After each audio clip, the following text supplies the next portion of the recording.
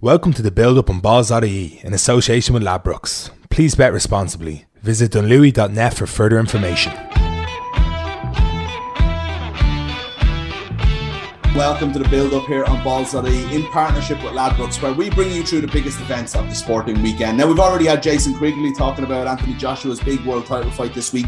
We've had Stephen Ferris as well, looking ahead to the birth, I suppose, of the URC, which starts this weekend. We'll have lots more as well with Kevin Doyle giving us his 1, 2, 3 picks and so on. But today, I want to focus on the small matter of the Ryder Cup. And that is, of course, on this weekend, Whistling Straits in Wisconsin in the United States. Europe have won about 4 million of the last 4 million and one Ryder Cups, but there's a fear that maybe this isn't the one.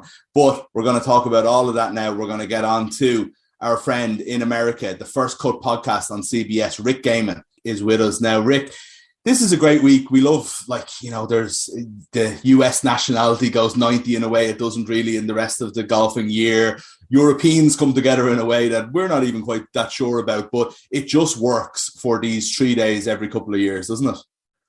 It certainly does. It seems like the European team, I want to say, has cracked the code, and I don't really know what that means. Obviously, I think on the American side, we haven't really figured that out yet. For me personally, there's an aspect of the Europeans where they just pull in the same direction and they check their egos at the door. And when Rory and John Rahm show up in the locker room, they're gonna fall in line and they're gonna do what Patty Harrington says, and they're gonna do what's best for the team. And you don't necessarily get the same vibe from the Americans in that. And I don't know if it's an ego thing, but it has been kind of the one aspect that appears that the USA has not been able to figure out.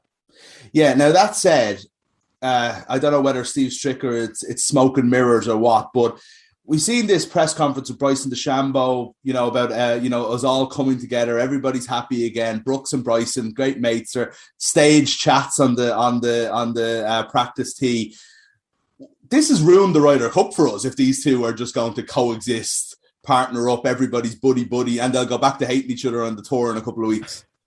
So I think it's hilarious that the European team releases this all-inspiring 164. We're all part of this video, and the American Ryder Cup team releases a video of Brooks walking over to Bryson, talking for 15 seconds and walking away on the driving range. They're a little bit different. It is interesting. I do think that we talk a lot about the potential strife between Bryson and his teammates, Brooks and his teammates, some comments that Brooks has made in Golf Digest over the last couple of weeks. But even outside of that, there's got to be concerns for the American team, right? Colin Morikawa, the number one player in the auto qualification of this, hasn't played particularly well in the last couple of weeks. Jordan Spieth lost a little bit of that magic recently. I mean, even outside of, Bryson and Brooks and what that might end up being, I think there are other concerns. The good thing about the U.S. team is they're still very, very deep, but I'm certainly, filled with concerns. Yeah, I mean, I won't go on about Brooks and Bryson. It's a kind of a tabloidy thing in a way, but at the same time, it is on a human interest. So interest, it is so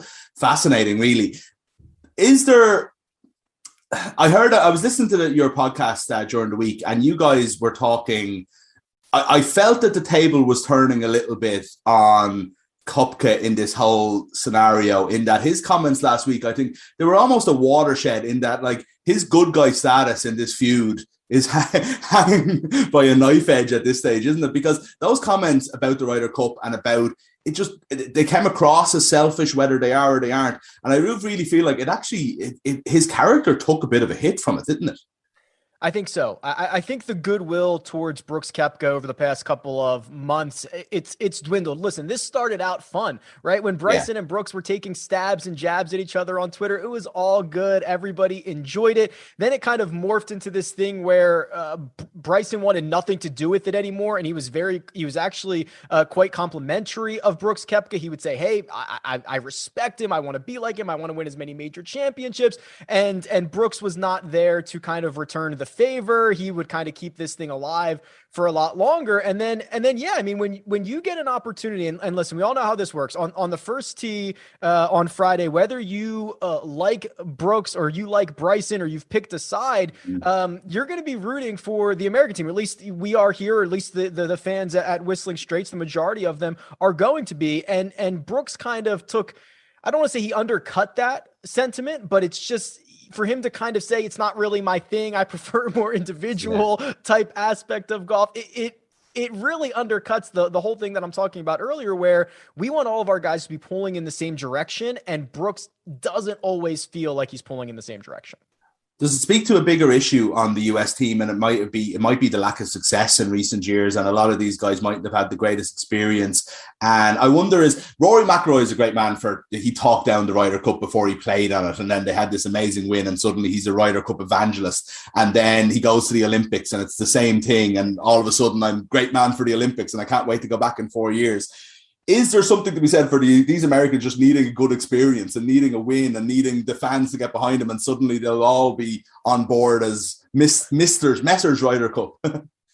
Maybe they just need better PR. Maybe who's letting Brooks say that? I mean, you just have to know your audience, right? And I think we at least give Brooks points for saying it like it is. If he really feels that way, cool, that's fine. But maybe this is not an event that's for you. Now, I think that and he did already change his tune, right? As soon as he gets on site at Whistling Straits, it's a lot of tweets about, okay, these are my brothers, we're going to battle, everything is all good. So that might be it. Just the experience in the moment is really going to kind of turn the tide. But for me, it feels like the Europeans have come together weeks ago, months ago. You know what I mean? It's just a different feel. It should not take you stepping onto the grounds at Whistling Straits and seeing your brothers for the week to finally get geared up for this event.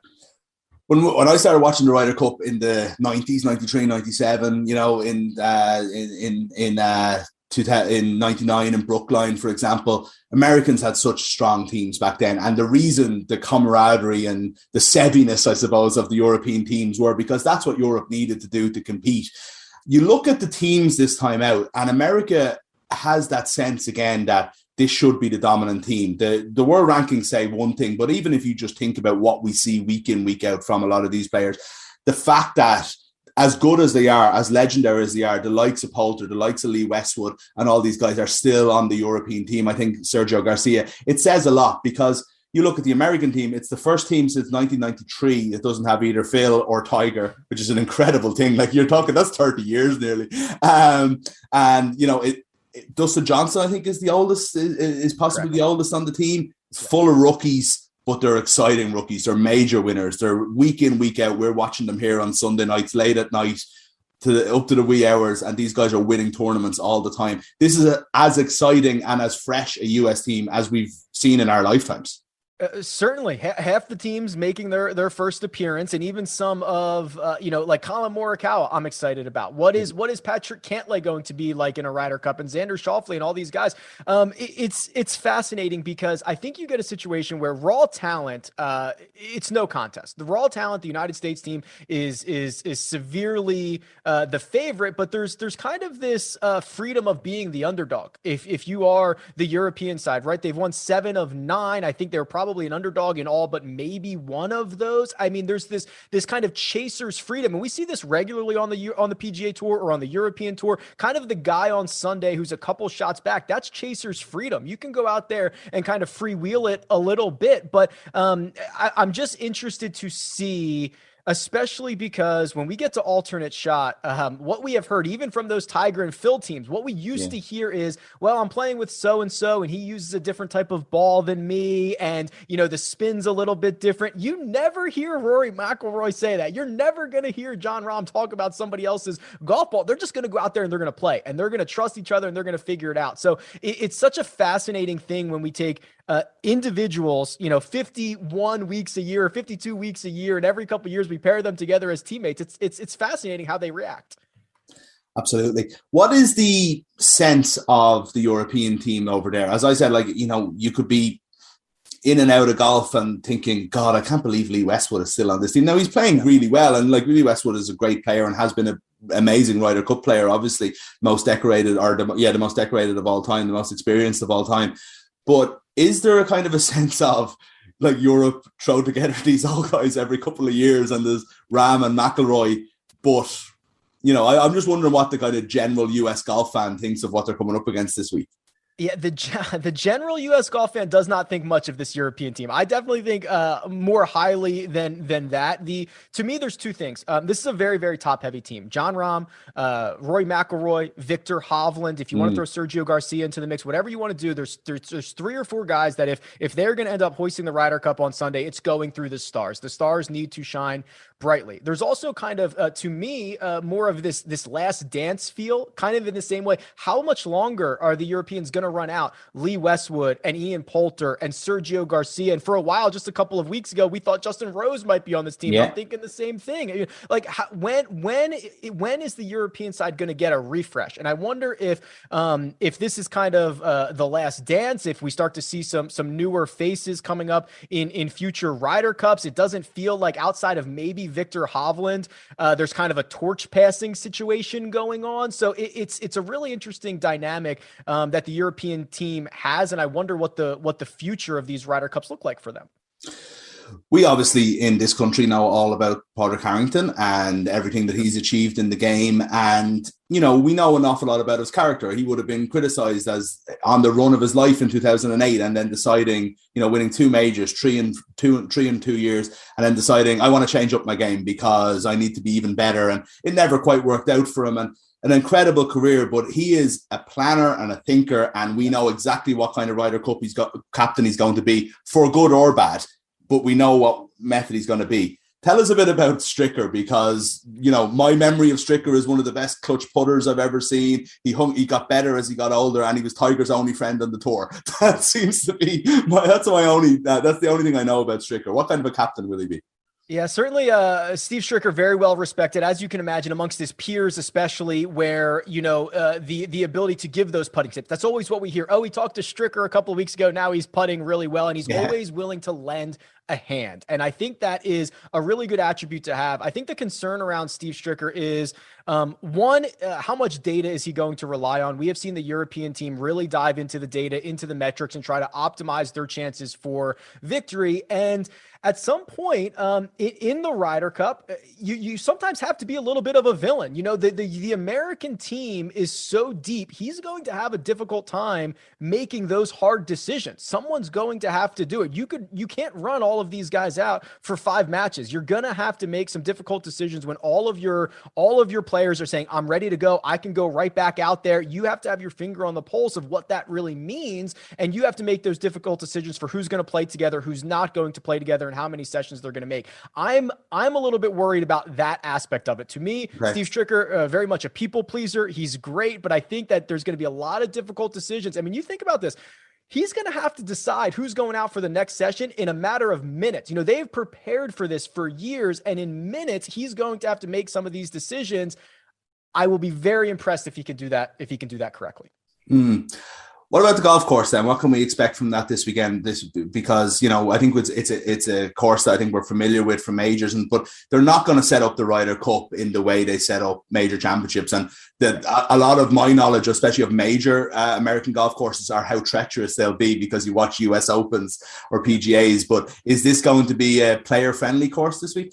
It's going to be American friendly, I'll tell you that for sure. The way they set no this wind. up. They've actually built a wall around to stop the wind coming in. Yeah, exactly. Yeah, that's a good point. The idea is you make this course long. What we've seen already in this week is if you just miss the fairway, if you're 5-10 yards off the fairway, there's not going to be much rough. It's not going to be penal. You go a little bit further than that, you're going to get the higher fescue type grass that you're not going to want to play out of. But for me, this is a course that it lends so perfectly to match play, especially as we get into the second 9. There's going to be a lot of risk reward opportunities. If you need to make up a hole or two, you're going to have the opportunity to do so. Now that might, you putting your foot on the pedal might end up costing you another hole or two, and you might get further back, but there are going to be some really interesting opportunities. This design it allows you to play it in a lot of different ways, which I would normally say is kind of a benefit to the Europeans, who can kind of play it sometimes in the air, sometimes play it on the ground. They can think through, be a little bit more creative than the TrackMan golf that we usually get here in the States, where they just want to fly it and carry it the entire length of whatever shot they have in front of them. So I think it's going to be a thoughtful challenge that you're going to see. You're going to see big numbers. You're going to see low numbers. It's going to be exciting, especially down the stretch. Okay, prediction time then. Other than Shane Lowry winning 5 points out of 5, or maybe he'll do 4.5 like Leona Maguire did in the Solheim there. But other than that, I don't. The American in our office is absolutely convinced this American team is going to wipe the floor. He's got a feeling. But I wonder, with the talent conversation we had earlier, if we're looking at those Ryder Cups I mentioned from the old days, where Europe's only chance was getting a big lead on Friday and Saturday because the singles America are going to come alive, and that talent deficit is going to make a big difference. Yeah. So I am on record. I actually think the European team is going to win this. This is more than just golf at this point, right? This is the team aspect. It is trusting your partner. It is showing up in a big spot. And there's just red flag after red flag after red flag on the United States team. You know, the Americans, the conversation starts and ends with raw talent. That's what they have. They have raw talent. When you look at camaraderie, it goes to the European side. When you look at maybe even recent form, probably goes to the European side. You've got so much strife here on the U.S. team that I wonder how that impacts a lot of these big moments and a lot of the trust that it's needed out there. So listen, there's a reason that 7 out of the last 9 of these Ryder Cups have gone in the way of the Europeans. I think that they, again, have figured something out in the locker room that they're able to bring it out onto the golf course. And if the wind continues to blow at Whistling Straits, I think it's the Europeans who get the job done again. Wow. Okay, there you go. Mind games perhaps from Rick Gehman, but I don't think so. I think I think Americans have been burned too many times in this competition. Rick, thanks so much for taking the time. Enjoy the Ryder Cup this weekend. People should listen to Rick's First Cup podcast. Really great chat this week. Actually, really enjoyed it, specifically as they built up to the Ryder Cup. So please check that out. And Rick, we'll talk to you again, I'm sure. Yes, thank you so much. Thanks so much again to Rick. As I mentioned, you can listen to his CBS Sports golf podcast called The First Cut, where him and 3 other golfing luminaries talk about the issues of the day. They had a really good pre-Ryder Cup show that you should listen to as well. You can find that wherever you get podcasts. We'll talk to Rick again, I'm sure. There's lots more Ryder Cup stuff on balls.ie as well. Of course, lots on Ladbrokes too. If you're having a bet on the Ryder Cup, there's all kinds of markets for you there. You might have got some tips from what Rick said there. Please do check that out. Always gamble responsibly, and visit dunlewy.net for more information. We'll be back with more Buildup later this week.